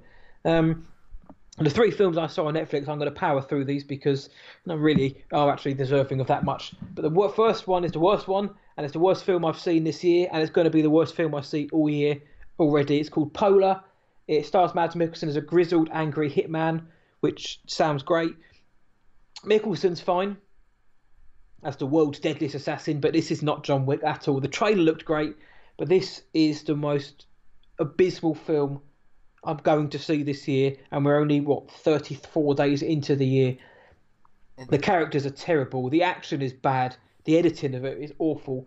The spectacle's gone. There's like one decent action scene with like laser machine guns.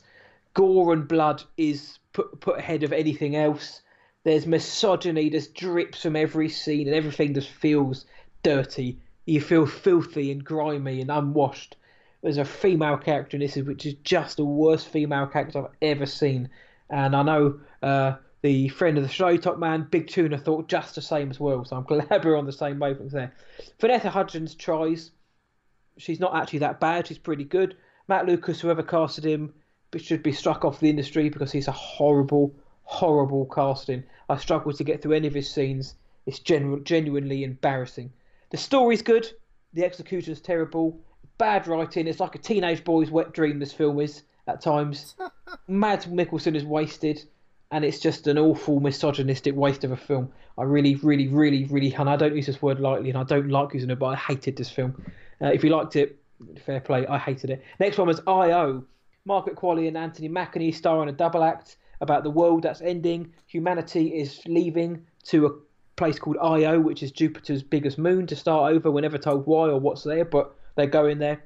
It's outrageously slow paced. It never gets going at all. It's like a constant flat line, and there's nothing sort of tantalising really happens. However, there is still something about it which kept me wanting to see it. It wasn't like Serenity where it was so bad you wanted to watch it. It was just alarmingly average, but to the point where I wanted to see what happened by the end of it, but I wasn't overly enamoured by what was going to happen. The performances they're not entirely brilliant, to be honest. Mackie and Qualley aren't great. The score was the best part of the film, but it kind of plods along. The ending is abysmal. It pretty much renders the rest of the film pointless, which is unforgivable. Um, but yeah, it's just okay. If you get a chance to watch it, it's not that long. It's about an hour and a half, I think. Check it out, but I wouldn't recommend rushing out to see it. And the last one is Close or Close. I don't know if it's close or closed because it's never really put up in the film, but it's CLOSE is what it's called. Noomi Rapace stars as a bodyguard protecting an uber rich young girl who's going to be the beneficiary of her dead father's company. It's the same as any other action film you've seen. It's better than Peppermint, even though it's a similar kind of beat kind of thing, but it's a lot better than that absolute dross from last year. The writing's okay. There's nothing different to what you see in other films of his ilk. Noomi Rapace is badass. She's the best part of the film. She makes this film better than it should be. And the best bit about it is she doesn't feel like a wrecking machine like Jennifer Garner's character in Peppermint, who just suddenly cut her hair and became a superhero. This feels more grounded in how they treat her character, but it's nothing. I put him in a review. It's nothing vital. It's not remarkable, but it's still better than average, which for a Netflix film is quite good. And I just want to quickly throw in Mary Queen of Scots. I did see that recently. I gave it the fresh review, but it teetered. Trust me, it was on the line. I don't even know I enjoyed it. I tolerated it. I thought it was good. Saoirse Ronan was great. I actually thought Margot Robbie was better in her performance. I thought she had more layers and a smaller role. Overall, I thought it was okay. There wasn't enough in there to make me dislike it, which is the main thing I think for me. So, Mary Queen of Scots just made the fresh rating. It was a bit dull for the most part, though. So dull. It looked great, and the two actresses looked great in their get up and their makeup. But yeah, it's not the best film of the year. I did enjoy it more than The Favourite. Sorry, John. But it only just scraped that fresh review. So that's Matt's Netflix original review for the month. Yep, and you saw two other movies that I already talked about on BAMP. You got to see Can You Ever Forgive Me with Melissa McCarthy and Richard E. Grant. Richard E. Grant. Yeah, again, I'll just give a quick top line review of it, and also Boy Erased. Can You Ever Forgive Me blew me away. It charmed the heck out of me. I thought it was great. Melissa McCarthy, Richard E. Grant, together, cinematic heaven, paradise, dynamite. The two of them were a bunch of rascals, a bunch of misfits, and I loved it. Richard E. Grant I've been championing Mahershala Ali for Best Supporting Actor. I now demand Richard E. Grant wins it, because every time he was on screen, I was just smiling my head off. He's so magnetic and charismatic. And Melissa McCarthy, finally, Ben Falcone's nowhere near her necessarily. She can act now, and she's so good in this film. She's really good. Can You Ever Forgive Me? There's moments where it lulls slightly, but there's a real great kind of sort of crime thriller vibe to it at times. But I really enjoyed Can You Ever Forgive Me? If you get a chance to see it when it comes out, do so, even if just for the double act leading the film. And the last one I saw was one you've already mentioned here, Boy Erased, Nicole Kidman, Russell Crowe, Lucas Hedges. Really enjoyed this film as well.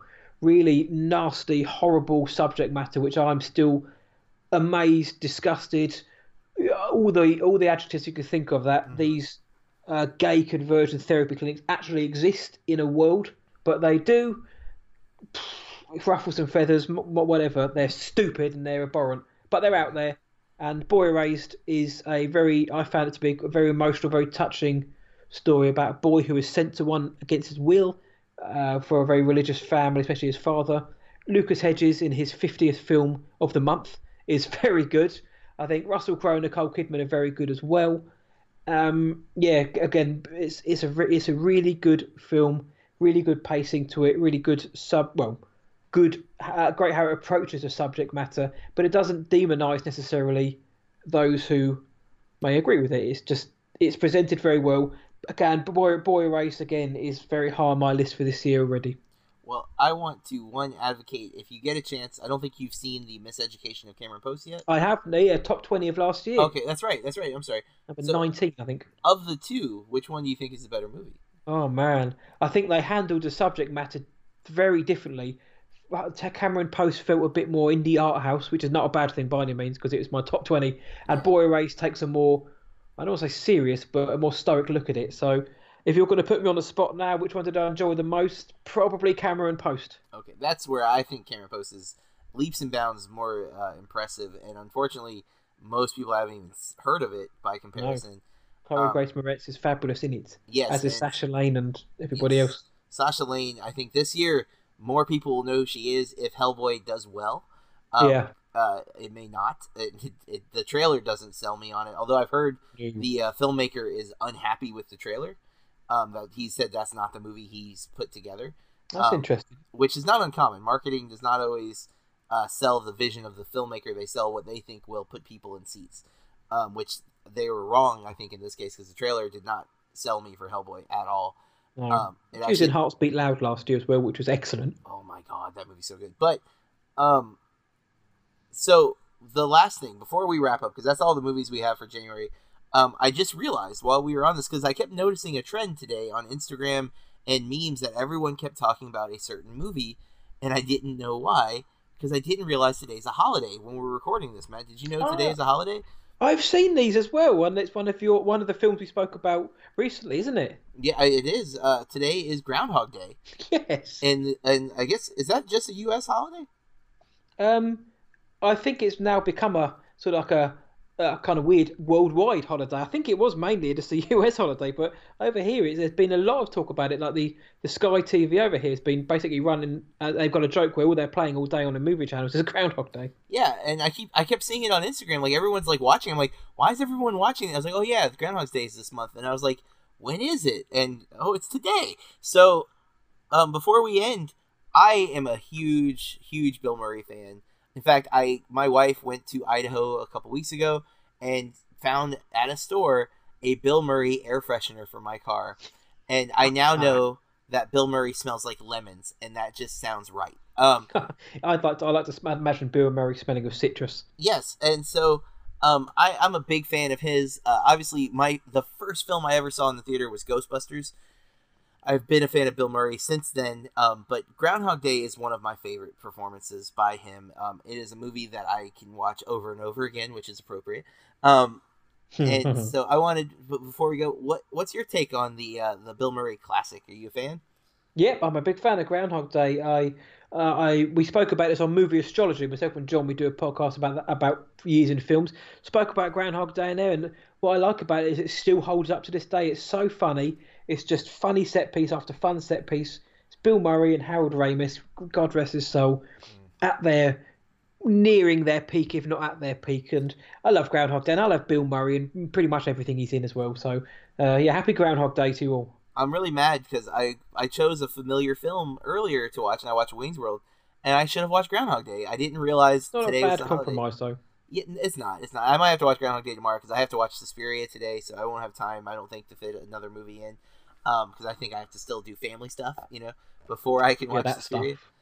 Which I love doing that stuff, but I have to balance all of my things. So, but I need to rewatch. It's been a while since I last watched Groundhog Day, so it's time to revisit it. I wonder if it's on sale anywhere digitally because it's the holiday. I wonder if it's. I'm pretty sure if you put your cable on or whatever it is you guys have in the States, I'm pretty sure it's on one of the channels now. It's most likely TBS over here, but. All right, well, that is the month of January 2019. Matt, what would you say overall about the first month of 2019? Are we off to a good start or a bad start for the movie year? Pretty good start. It could have been a lot worse, I think. We had some really good films. We had some absolute dross. Most of that did actually come from Netflix, but we had stuff like The Upside, If Beale Street Could Talk, Green Book, Colette, For You, Stan and Ollie, for me, Can You Ever Forgive Me? So, a pretty good start to the year. I mean, it's... If you had told me last month that I would be saying that Escape Room was better than Serenity, yes, I would have probably laughed in your face because who would have thought that a PG-13 horror film that stars almost nobody super famous would be better than a movie starring Anne Hathaway, Matthew McConaughey, and Jason Clarke, who I don't think is very good, but he is getting tons and tons of work. So... Not me, because I put it in my anticipated list. So what do I know, guys? Hindsight, and that's why we say though you should always go into a movie with no expectations. Let the movie watch trailers. Yeah, I never usually watch trailers either. I do only because I don't like to get to the theater late because our local theater doesn't have reserved seating. so it's first come first serve. So I'm not getting stuck in a horrible seat because I was late to the movie. So I do watch the trailers, but I don't. I hear that. I don't actively watch trailers. Like I don't go to YouTube. Yeah, same. I don't sit on YouTube and find the latest trailers, unless it's Star Wars or something like that. Yeah. But I don't usually watch. And even then, I try not to, but I can't. But yeah, I try not to watch them, and I wish I anybody out there, don't watch Serenity trailer. You'll be disappointed. One last thing, because the talk of trailers, I can't help but bring this up. I don't usually watch trailers like that, but I had to watch the Hobbs and Shaw trailer. The Fast and the Furious spin-off that's coming out dropped, I think, yesterday. Yes. Did you watch it?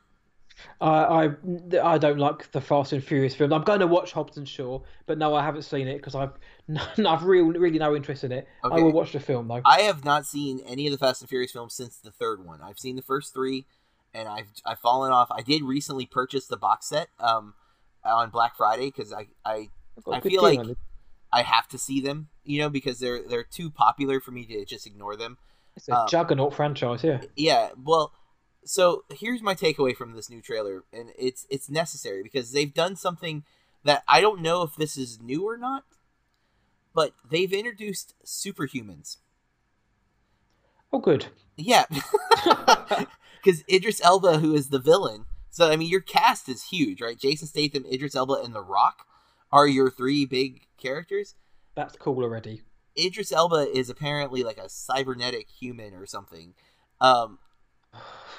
So I don't know if that's a new thing or if that happened somewhere else in the franchise and I haven't. I know The Rock broke out of a cast by flexing his muscle in one of the movies.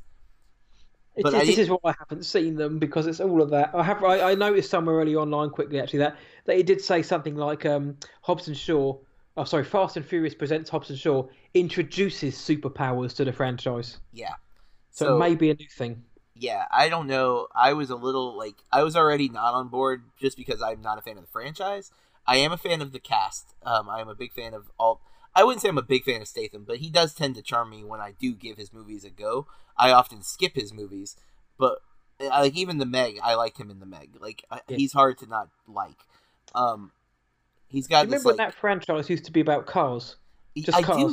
I do. And family, but now it's weird. It's just weird. It's so crazy, dude. It's and people just eat it up, and you can't. People like what they like. I mean, McDonald's has sold over 14 billion hamburgers, and there's no way that's the best tasting hamburger people's ever had. But man, we keep eating them. It's enemy, and Transformers used to make a lot of money as well. Those Michael Bay ones. And shamefully, Bumblebee didn't as a result of those Michael Bay ones. Yeah, thanks Bay. Yeah, thanks Mike. But all right, that wraps us up. That's a good way to end the Hobbs and Shaw nonsense.